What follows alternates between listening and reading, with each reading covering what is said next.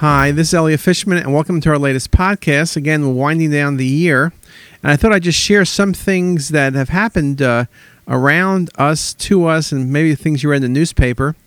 And then I'll talk a little bit about dual source scanning. And I was in New York last week. This is a true story. I was speaking at a cardiac meeting at the New York Academy of Medicine, and I came up to New York the night before to have dinner with my daughter, and some of you may know that I do keep kosher, and so I always go to this place called the Prime Grill, and maybe they'll give me a discount if I mention it on the phone. It's like 49th between Park and Lexington, but nevertheless, I went there. It was jam-packed. It was like 9 o'clock at night, and as I'm waiting for my table, they call the few people, and the person they call is Sacha Cohn, and I looked. There is Sacha Cohn. That's, Borat.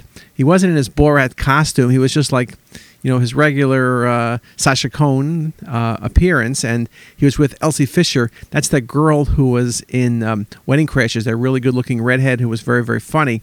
And I wanted to get their autographs, but my daughter and her friend said, do not walk over there. Do not annoy those people. They were sitting a good 5 feet from me. There I was. They were eating steak. I was eating steak.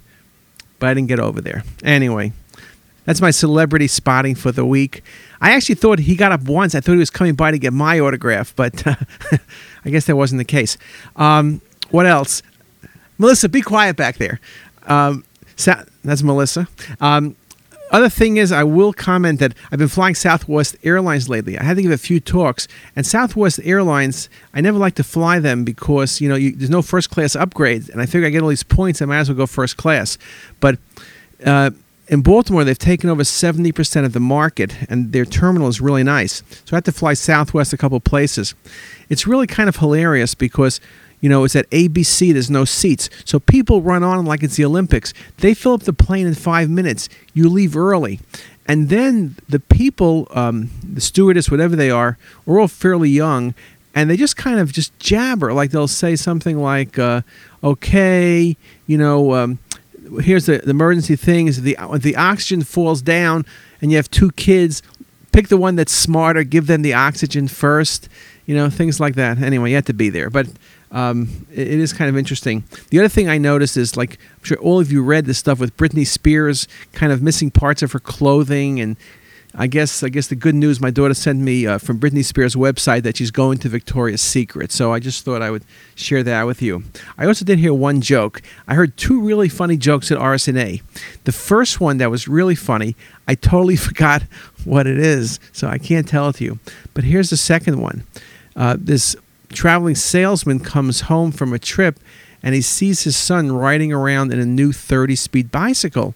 And he said, where'd you get that bicycle? Where'd you get the money to buy such an expensive bike? He goes, well, I got this from hiking. I earned the money hiking.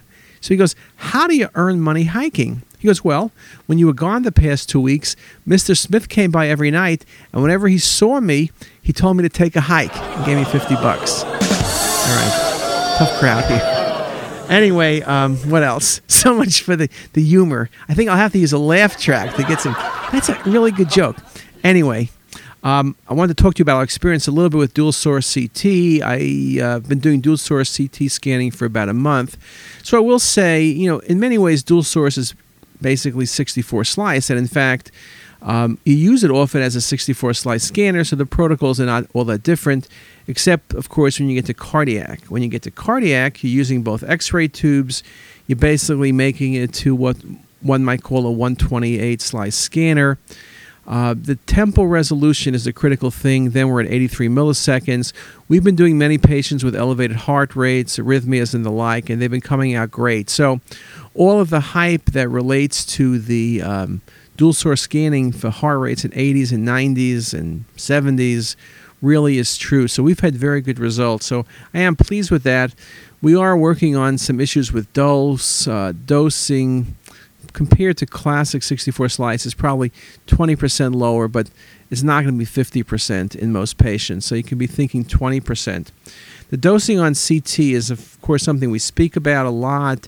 And one of the things that was really shown at RSNA, GE as well as Siemens spoke about dose significantly, and GE showed on their new XT, for example, that in select patients with certain heart rates, with lower heart rates, that is, where you weren't worried about functional imaging and you just wanted to look at the coronaries, you could do prospective gating and lower the dose substantially under 5 millisieverts. They showed some cases under 3 millisieverts. So I think what is very important for us to recognize is the vendors are paying a lot of attention to dose. It's one of the critical issues in CT, and I am very impressed, whether it's 20% or 50%, how much the dose has been pushed down literally just over the past year. So that indeed is also very exciting. And the dual energy is not really ready for prime time yet. I think March will be ready for prime time, and we're looking very much forward to that. I think whether it's in coronaries or it's in stone disease or just vascular applications, that indeed will be very, very attractive.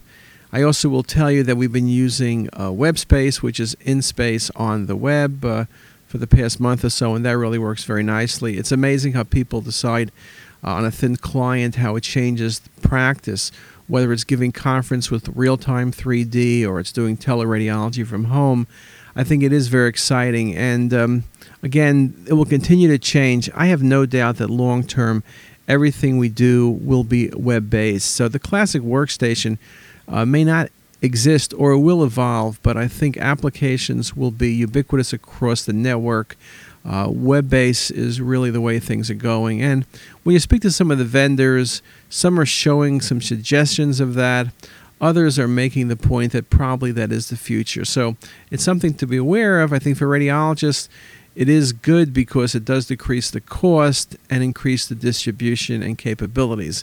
Again, it also does take 3D imaging outside of radiology. It takes it into the entire enterprise, which, as we've discussed before, has its potential issues. But again, as we always say, the only way to maintain control is to be the master of the domain. And so excellence hopefully will be rewarded. And with that, let me stop and wish you a nice afternoon. Thanks a lot.